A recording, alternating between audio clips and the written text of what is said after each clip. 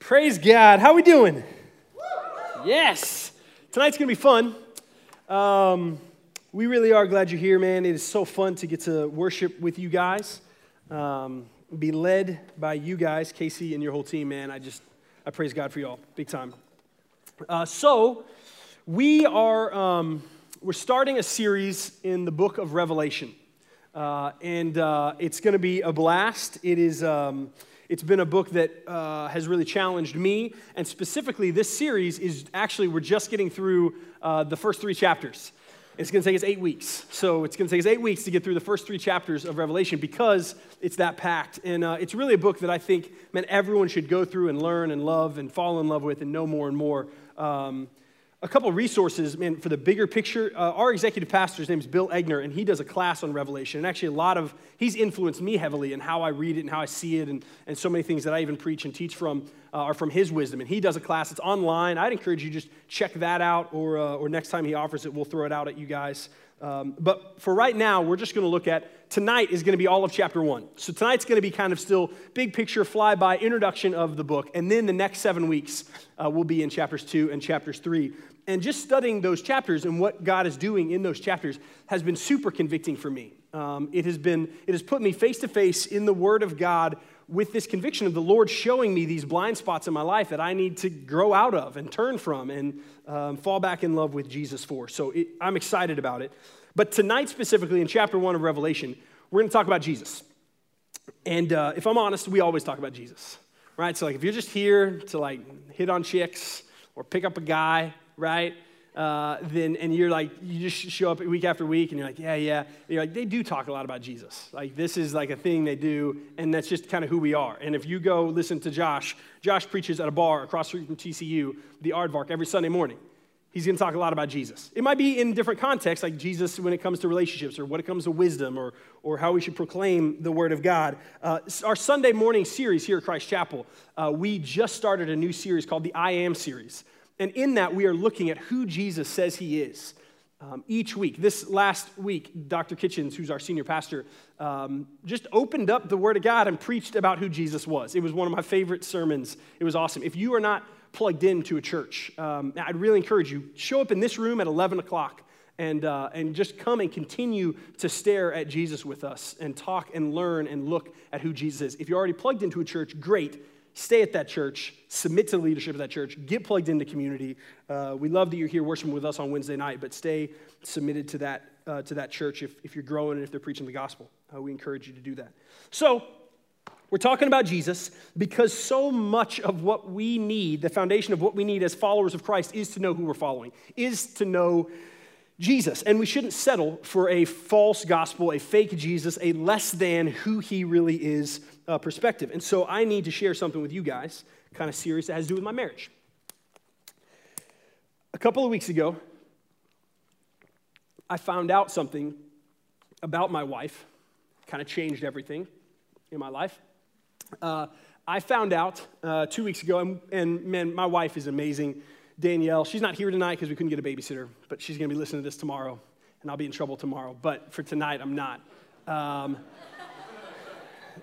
We will celebrate our 10-year anniversary in April. Yep, okay, all right. Some April fans in here, or marriage, one of the two. Or just celebrating. You just like celebrating. Regardless, so a couple weeks ago, I was at the house, and we were talking, my wife and I, and it came up just casual in conversation. And she told me that when she was in middle school, when my wife was in middle school, her mom would cut up baby carrots to put in her lunch. Okay, all right. I'm going to guess by the lack of reaction, one of two things. One, which is a smaller possibility that I'm overreacting, but more likely it's that you didn't hear me. Her mom cut up baby carrots. Her mom cut up baby carrots in middle school. They're baby carrots. Who does that? Who prefers cut up baby carrots? They're called baby not just because they're a smaller version of a larger carrot, but because babies can eat them. I confirmed she had teeth in middle school, but her mom cut them up and put them in her lunch. And that's what she wanted in her life. That was the woman I married, and 10 years later, I just found that out about her. How many times would you cut up a baby carrot? How many slices are there even to be had in a baby carrot? So obviously, this set us off in a big thing, and we've got some biblical counseling that we're going to, and we're going to be okay, guys. We're going to fight through this. Baby carrots, guys. Who needs... Anyway, there's obviously some stuff I got to work on. She's walking through some repentant stuff with some godly women in her life. One of those moments, where you just look at her and just, I don't know who you are. Who did I marry? Why would you do that? Yeah, seriously though. We are going to come face to face in this series with, I believe, some of those experiences, but less ridiculous, with the God of the universe that we say we follow. Right? I believe in the book of Revelation, the book of the revelation of Jesus Christ, that we should have these eye-opening moments of, who is this? Who is this Jesus? Right? Not in a cutting up baby carrots. That's funny, picturing baby carrots in a Ziploc bag makes me sick, but not that. But just this idea of who really is Jesus Christ. Who's this God that we say we're following, those who have pledged their life to him, those who have surrendered their life. Who is this God that we're following? And what's he look like? And what does he do? And what does that personal relationship look like? That is where we're going. We're going to look at it. We're going to stare at Jesus, and we're going to fight to understand. It's the goal behind why we're spending 8 weeks to stare at the revelation of Jesus Christ and get to know him more and more and more. And I really do believe and pray that God is going to open your eyes to some things.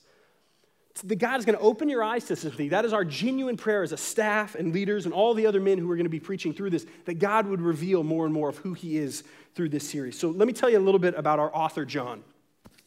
John wrote this book, The Apostle. He was a big deal. He walked with Jesus. There's a story in Matthew when Jesus is walking down the shore and calls James and John, who are fishing, hey, drop your nets and come and follow me. And they dropped their nets, and they came and followed him. He walked with Jesus through his earthly ministry for 3 years. He was referred to as the disciple who Jesus loved, the beloved disciple of Jesus Christ. That's who is the author of this book, someone who knew Jesus. He's writing Revelation at the very end of his life. Most historians would guess it's about 60 years from the time that Jesus died and was buried and was raised again and ascended. 60 years later, John is now on an island called Patmos that he's been exiled to. All of the other disciples, most likely at this point, have been killed and martyred and killed in horrible ways. All the other guys who walked with Jesus personally, those other 12, are all dead and gone except for John. And he was close to Jesus. He was so close to Jesus. I want to just read this story, and I'm not going to preach John 13, but I just want to give you an example of how close they are. In John 13, we'll throw it up on the screen so you can just follow along if you want. The gospel, it says this, truly, truly, I say to you, this is Jesus talking, whoever receives the one I send receives me, and whoever receives me receives the one who sent me. After saying these things, Jesus was troubled in his spirit and testified, truly, truly, I say to you, one of you will betray me. So Jesus is sitting at the Last Supper in John 13. This is the night before he dies. It's a pretty epic moment, right? There's paintings of it. It's a big deal, right? He's sitting there with his disciples, and this is where he's going to call out Judas Iscariot for betraying him. The disciples look at one another, uncertain of whom he spoke. And then one of the disciples, whom Jesus loved, and we know from the other Gospels, this is a reference to John. We know this is John here, was reclining at the table at Jesus' side. Like literally reclining on Jesus Christ, right? Jesus of Nazareth, he's leaning up against him. Peter motioned to him and asked Jesus of whom he was speaking. So that disciple, John, leaning back against Jesus, said to him, Lord, who is it? Jesus answered, it is he to whom I will give this morsel of bread when I have dipped it. So when he had dipped the morsel, he gave it to Judas, the son of Simon Iscariot. So that picture, right, is a pretty significant picture in the Gospels. It's the Last Supper, and it's this picture where we see John, the author of the book we're going to be in for the next 8 weeks, so close, so tight and intimate with Jesus that he is the guy sitting next to him, leaning up against him. And whenever all this super dramatic news of like, oh shoot, somebody's going to betray him, one of his people are going to betray him. Gosh, that's a heavy question. Peter, who's kind of a big deal, is like, hey, get John to ask him. John's the guy who's tightest. So Peter tells John, ask him who he's talking about. And John, it says, looks up. Like he's leaning. He's like, hey, Jesus, who are you talking about? Like that's the intimacy of the Apostle John and our risen Savior now. This man historically walked with Jesus, knew Jesus, was close to Jesus.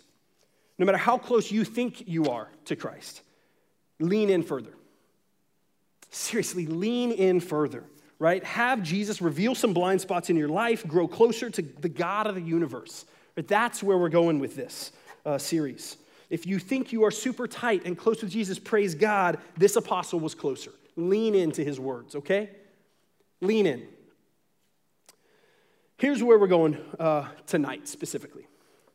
We're going to move pretty quick through this chapter. And so if you're a note taker, I just want to kind of give you a long runway so this can all piece together as one big puzzle. We're going to see a setup that John does pretty quickly, and then we're going to slow down a lot for about 3 or 4 verses. And we're really going to unpack what John is showing us about Jesus in those verses.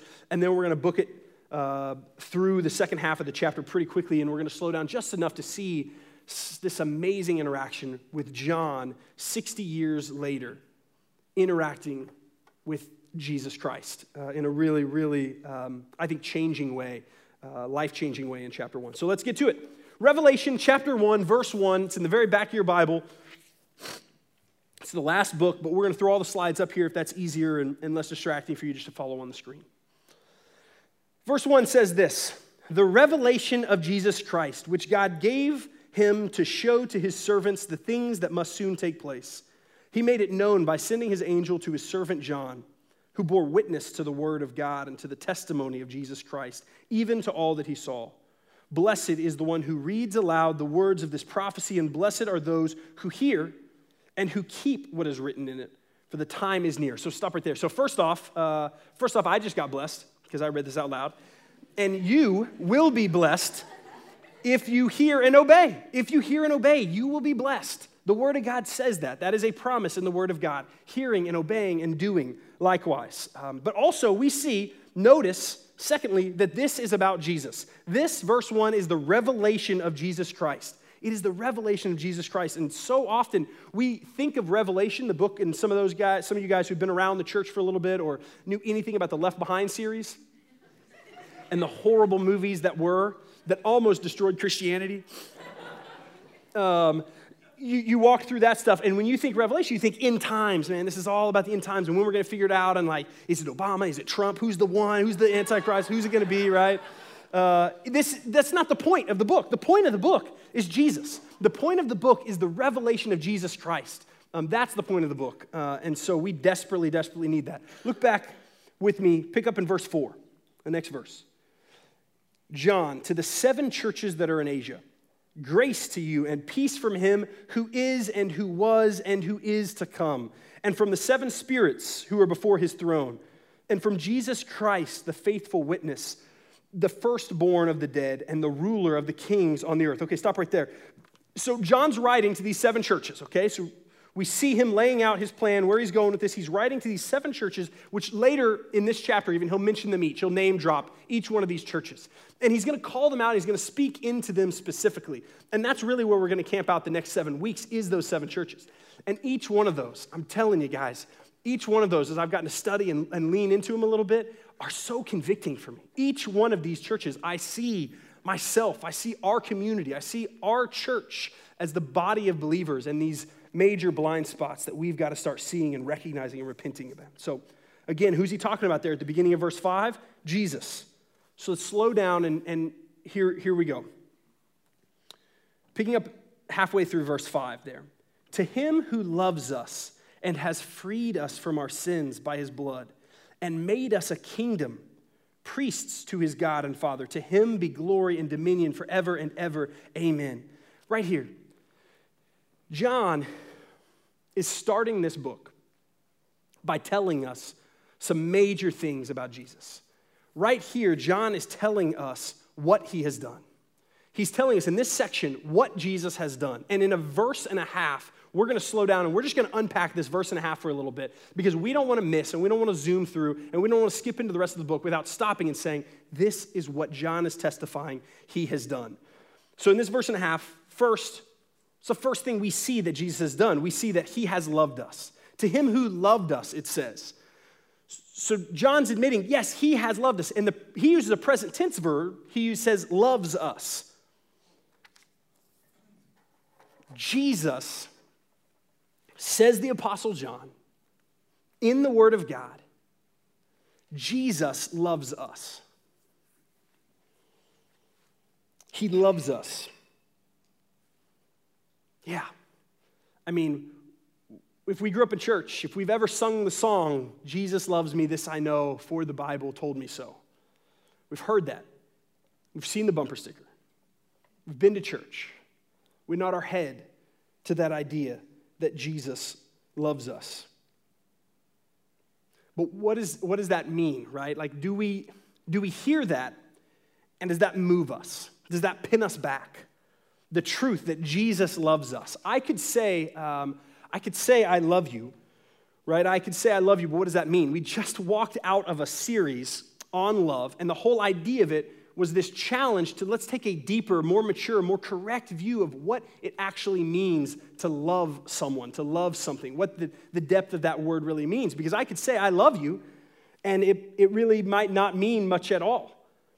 And we can hear that word, and it doesn't actually attach itself to stir our hearts to worship, to produce change in our life, like I think it did whenever John said that. I think when John said that, it wasn't just white noise, that wasn't just something he said. I think that was important. I could say, to understand whether or not he really loves us, we have to look at whether it's validated. So in the tailgate, somebody could have thrown away my trash, right? I left my trash on a bistro table, and somebody's like, hey, man, let me throw that away, and they throw away my trash. And I could have said, man, I'm going to give you $1 million. Man, thank you. I'm writing you a check for $1 million.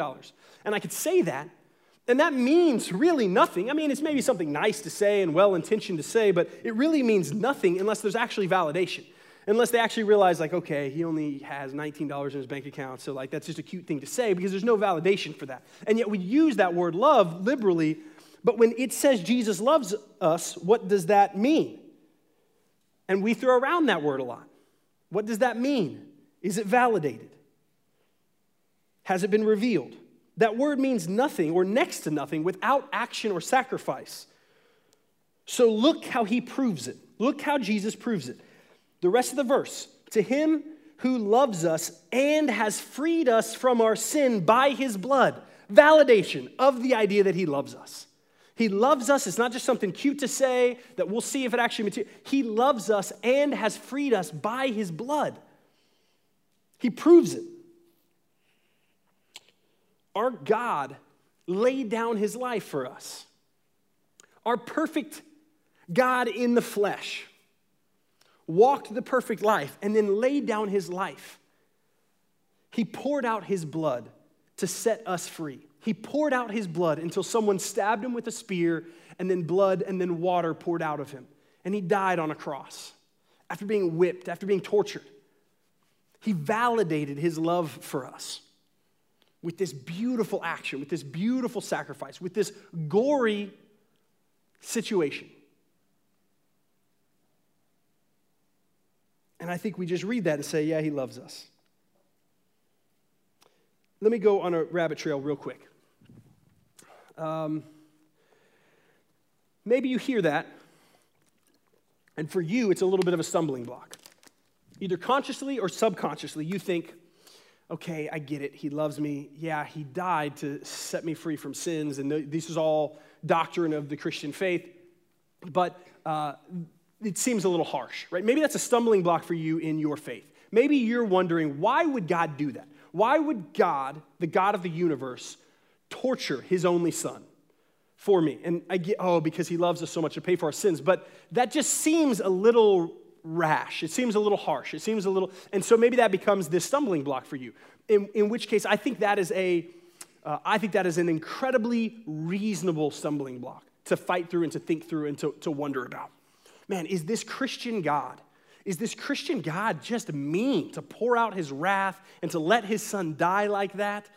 And the reason that is so important is that this God, who is holy and perfect, is also just. And the just penalty for our disobedience is death. And we think, well, God, why? Like, he's God, right? Why? Or we think, it's not that bad. I am not that bad. This world is not that bad. The gospel of somebody getting up there talking about how much we deserve hell and the blood payment and the death of Jesus Christ, this gory crucifixion, this just seems so unnecessary or extreme or brutal or uncivilized. What kind of God would do that? It's because our mind is still focused on that this system is about us. It's because, sure, honestly, when you look at my sin, maybe my sin isn't that bad compared to you guys, right? No offense. But yeah, like compared to each other, right? Like Josh is a little better than me in life, I would say. And so, sure, his sin, if he just compares himself to me, I'm obviously a little better than Tyler, right? And so, like, we just, I love you. Right? So sure, in this comparison game, but if we compare ourselves to a holy and perfect and righteous God, if we put ourselves up, just think about the person who is the worst person that you know. I don't mean your most annoying friend. I mean this person is a horrible person, right? I mean this person is awful and you wouldn't want to be around them, right? Like you would not want to be in a relationship with that person, maybe because they are hurtful and dangerous and all of those things. And that's just the comparison game with that otherworldly person. This is a holy and perfect God. And our worship won't make sense. Our relationship with God and the gospel won't click until we realize the depth between us. We will not be able to appreciate the cross and the fact that he poured his blood out to free us from our sins until we realize that this thing is about him and not us. This whole life, your life, is not about you. It's not about you and Jesus did something to give you a better life and then you get a better afterlife. This whole thing is about him and his glory.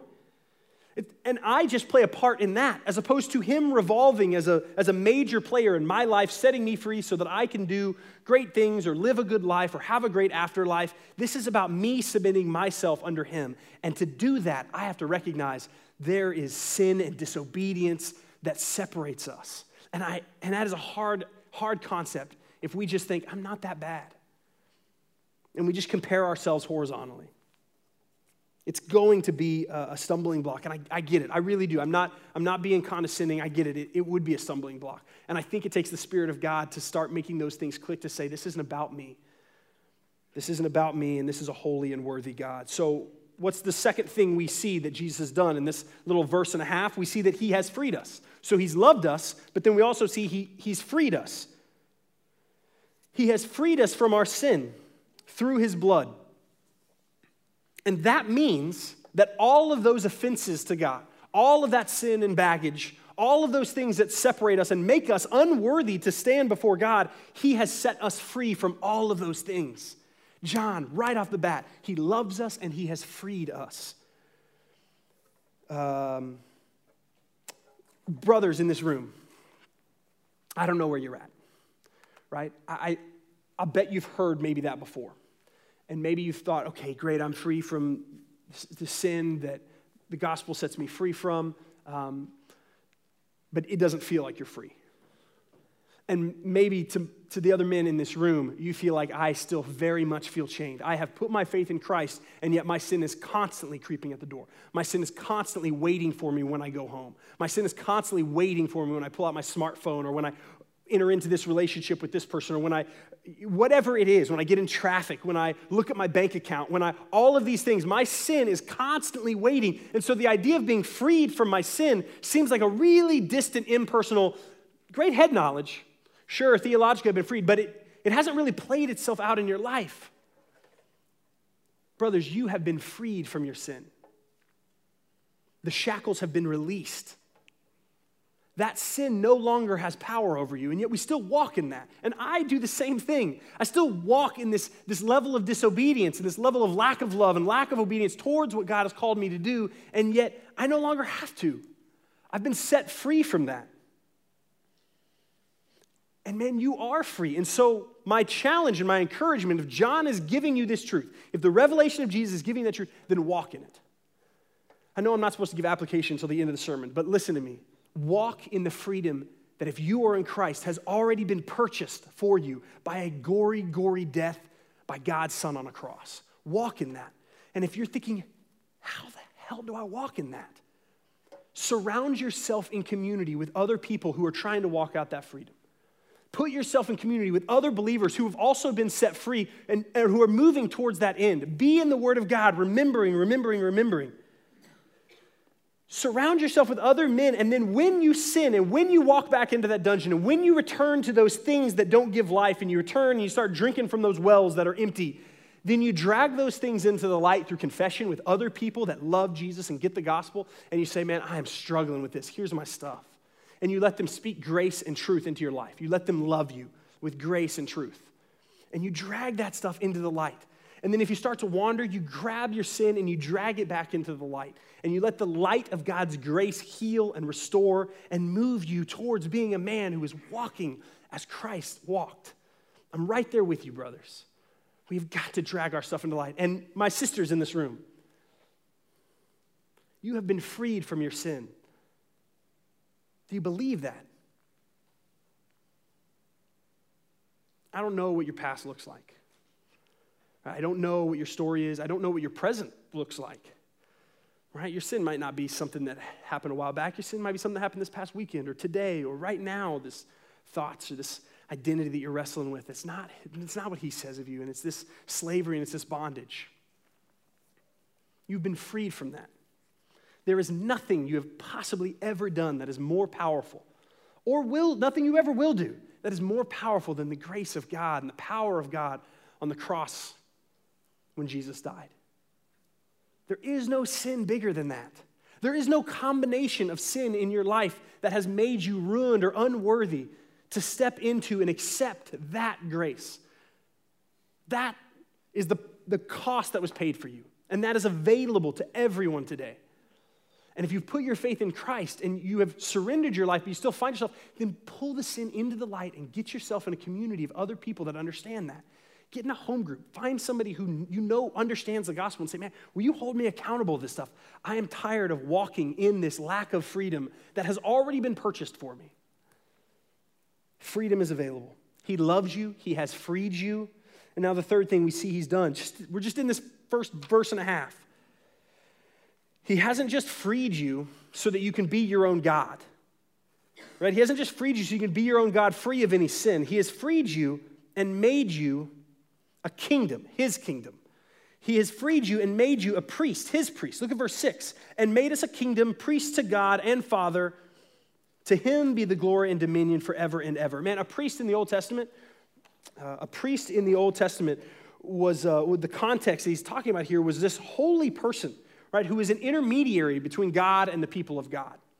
And a priest would have been somebody who lived this holy life, who was representing God, and then also loved the people and communicated to the people and spoke truth and grace to the people so that they might understand God's love and God's direction for their life. That's what a priest was. And now he has made that in the same way that he loves us, in the same way that he connected to this idea that he's freed us, he has also made us a kingdom of priests, right? 1 Peter talks even more about this idea that we are now kingdom of all of us.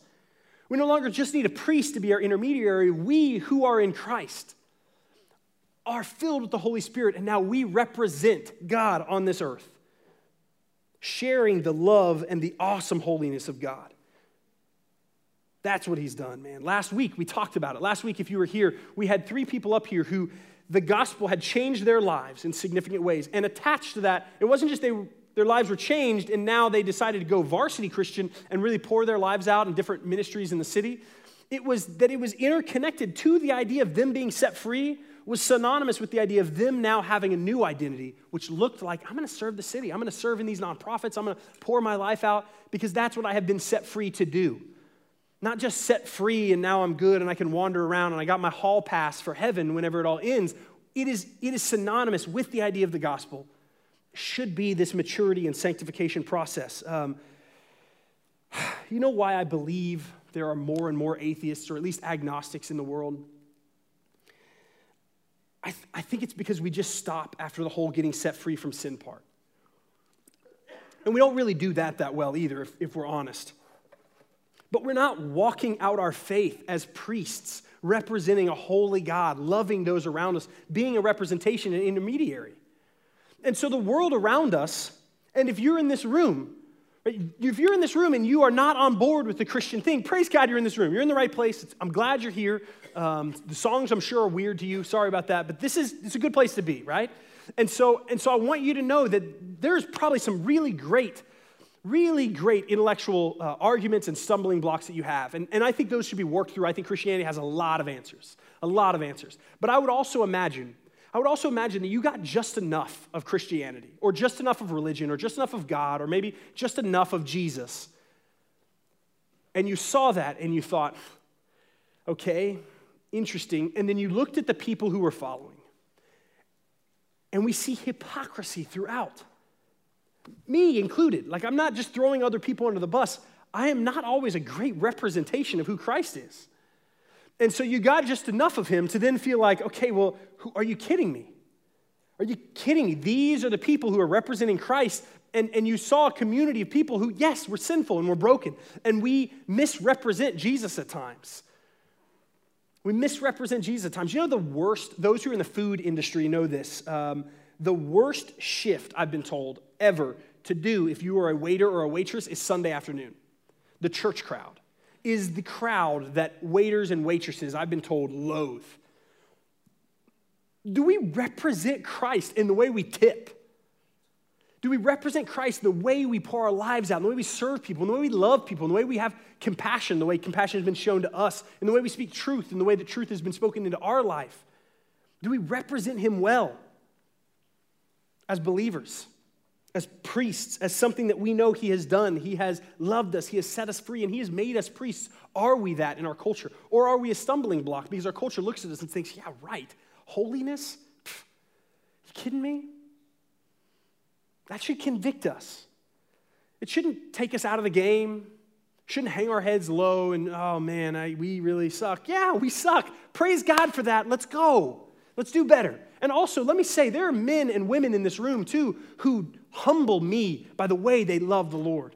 And so if you're stumbling with this, man, just find a different crew of Christians to hang out with, or give this community a chance to maybe be a little bit of a salt that flavors who Jesus really is. And if we blow it, I'm sorry, don't blame Jesus for it. Don't blame Jesus for it. For the rest of us, man, we are given a huge mantle to represent Jesus Christ. And he has empowered us, and he will empower us to do it if we're obedient. Okay, what he's done. He's loved us, he's freed us, he's made us a kingdom of priests. Look at verse 7. Verse 7, we see, behold, he is coming with clouds, and every eye will see him, even those who pierced him. And all tribes of earth will wail on account of him. Even so, amen. We're seeing in verse 7 what he will do. The last section we saw what he did. He loved and freed and made us priests. And now we're seeing what he will do. He's coming back. John is setting up this letter for the rest of the book. Who he was and what he's going to do. He's coming back. Church, do we know he's coming back? Brothers and sisters, are we ready for him to come back? We don't know exactly what that looks like. We don't know exactly when that is. Charles Swindoll wrote this in his commentary of Revelation. He said, when the true sovereign sets foot on the Mount of Olives, no applause will erupt from those who have rejected him. No marching band will play his anthem. No red carpet will mark his way. No massive banner will greet him, displaying a bold welcome home. Instead, Christ's coming will be accompanied by mourning because he will be coming as judge. Now is the time to figure out who Jesus is. He is coming back. Now is the time to figure out who Jesus really is. For all of us, to lean in and to say, Jesus, I want to recognize you. I want to know you. Jesus, I want to glorify you more. I want to represent who you really are to the world around me as a priest, as a kingdom, as your kingdom, so those around me might get a taste. Now is the time to look at who Jesus is. Look at verse 8. I am the Alpha and the Omega, says the Lord God, who is and who was and who is to come, the Almighty. John's letting us know who he is, what he did, what he's going to do, and who he is. He's the Alpha and the Omega. The Omega is the end. It's the last letter in the Greek alphabet. He is the A to the Z and everything in between. Jesus is our hope. The reason we talk about Jesus so much is because he is our only hope. He is the beginning. He is the end. And he's so deep that we could spend the rest of our lives staring and leaning in with more and more and more to see. And that's where this book is taking us. So I want us to see something about who he is now. And so we're gonna move pretty quick through the rest of this chapter. And I want us to see this story that unplays here. And it's going to be a look at who Jesus is and how John interacts with him. So pick up in verse 9, and we'll throw it up on the screen for you. So the next verse picks up and it says, I, John, your brother and partner in tribulation, and the kingdom and the patient endurance that are in Jesus was on the island called Patmos on account of the word of God and testimony of Jesus. I was in the Spirit on the Lord's day, and I heard behind me a loud voice like a trumpet, saying, write what you see in a book and send it to the 7 churches, to Ephesus, to Smyrna, to Pergamum, and to Thyatira, and to Sardis, and to Philadelphia, and to Laodicea. Those are the 7 churches that we're going to spend several weeks in. Then, verse 12 says, then I turned to see the voice that was speaking to me, and on turning, I saw 7 golden lampstands. And in the midst of the lampstands, one like a son of man, clothed with a long robe and with golden sash around his chest. The hairs of his head were white like white wool, like snow. His eyes were like a flame of fire. His feet were like burnished bronze, refined in a furnace. And his voice was like the roar of many waters. In his right hand he held 7 stars, and from his mouth came a sharp 2-edged sword, and his face was like the sun shining in full strength. John, the apostle, is sitting on the island of Patmos 60 years after approximately Jesus has ascended. Jesus, who he was the beloved disciple, who he on the Last Supper was laying up against. Jesus, who he walked with, who he knew, 60 years of following, walking in the Spirit of God in ways that I am jealous to walk in, was John living his life out. And he turns and he sees Jesus. And look at his reaction. Look at verse 17. When I saw him, I fell at his feet as though dead. But he laid his right hand on me, saying, fear not, I am the first and the last, and the living one. I died, and behold, I am alive forevermore. I have the keys of death and Hades. John knew Jesus intimately. They knew each other. They were so close. John comes face to face, 60 years after following Jesus. He comes face to face with the Jesus he never knew. He turns and sees the risen, powerful, authoritative Jesus Christ in all of his glory. And his reaction, this guy who he cuddled with at the Last Supper, he falls on his face as though dead. John is looking at a Jesus he never knew. John is looking face to face, and here we see his revelation. I saw him, I fell at his feet as though dead. That is beautiful and powerful, and that should awake my soul to say, I need to stare at Jesus more. I need to look at Jesus. This was John the apostle. I need to look at Jesus more. I have settled for maybe a more shallow version or a simpler version or a version that maybe of Jesus that fits my life and I'm a little bit more comfortable with. I want to come face to face with who Jesus is. I don't want to make him fit my life. I want to submit my life to him. I want that for us. Matthew 7:21 says this, not everyone who says to me, Jesus says in the Gospel of Matthew, Lord, Lord, will enter the kingdom of heaven, but the one who does the will of my Father who is in heaven. On that day, many will say to me, the end, the last day, Lord, Lord, did we not prophesy in your name and cast out demons in your name and do many mighty works in your name? These guys have done their stuff. They're saying, Jesus, we prophesied, we cast out demons, we did mighty works. These are people who did. They were varsity. If there was a varsity, they were varsity. And then I will declare to them, Jesus says, I never knew you. And then I will declare to them, I never knew you. Depart from me, you workers of lawlessness. Man, we cannot be complacent about who Jesus is. We cannot afford to be complacent about leaning in and staring more and more deeper at who Jesus Christ is. to change our lives, to make sure we're walking in the freedom, to represent the kind of priests we're called and commanded to be in the culture around us, we've got to get into his word, study it. The Old Testament, what did Jesus look like? In the Gospels, what did Jesus, it is all one big picture of Jesus. How do we see him more and more and more? We do a reading plan here with Renovate, and we're wrapping that up in the next couple of days, and we're starting a new one on Sunday or Monday. And they're out here on this board that says Grow With Us. And it's just a reading plan, right? You pick it up, and you just, every day, you just grab it on your way out. And we're picking up, we just are kind of wrapping up the poetic books, and so it's going to be in the Old Testament. Read with us. This Sunday, if you've been reading with us or you haven't, we just read a quarter of the Bible together, those who tracked with the reading plan. And in this room, I believe, at what time? 7 o'clock? 6:30. In this room, we're just going to talk about what the Word of God says and what it reveals about Jesus and what it looks like. And we're going to walk through the Psalms. And we're going to walk through all these books that we've been chewing on.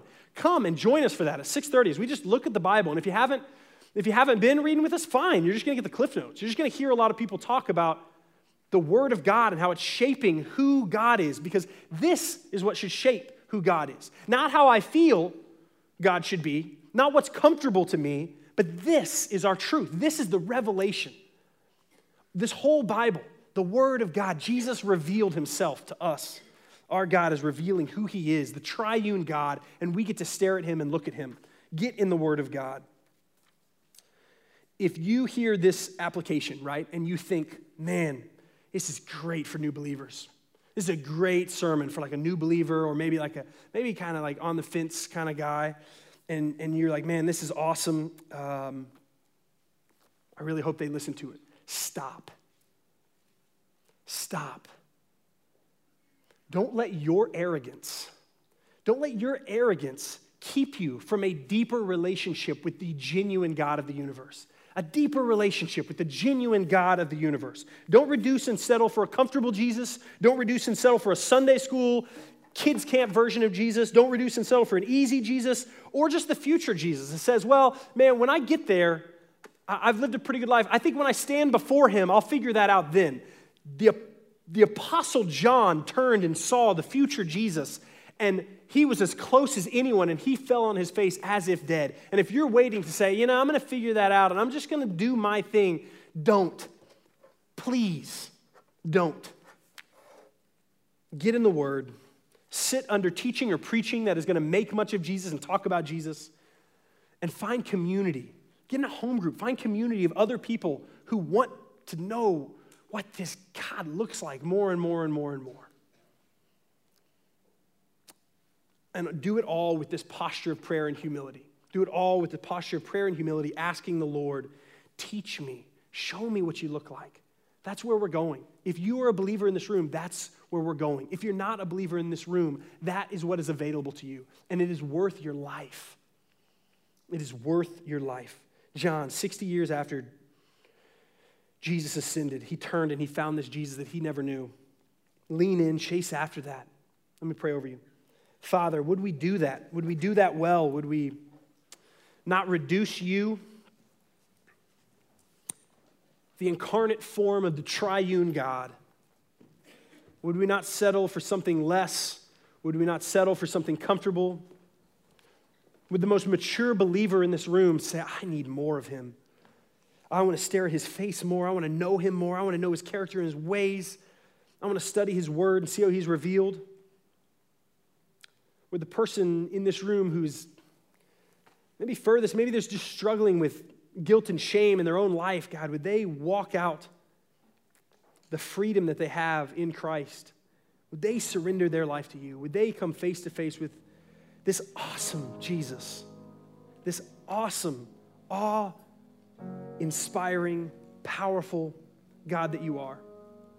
Let us not take this lightly, Lord. Show up, challenge us, and God, thank you for being able to be approached because of what you did, because of the blood that got poured out, your blood emptied for us. God, those who know you, Lord, we get to approach you. Thank you for that, Father. We love you. Thank you for loving us first. In the name of Jesus.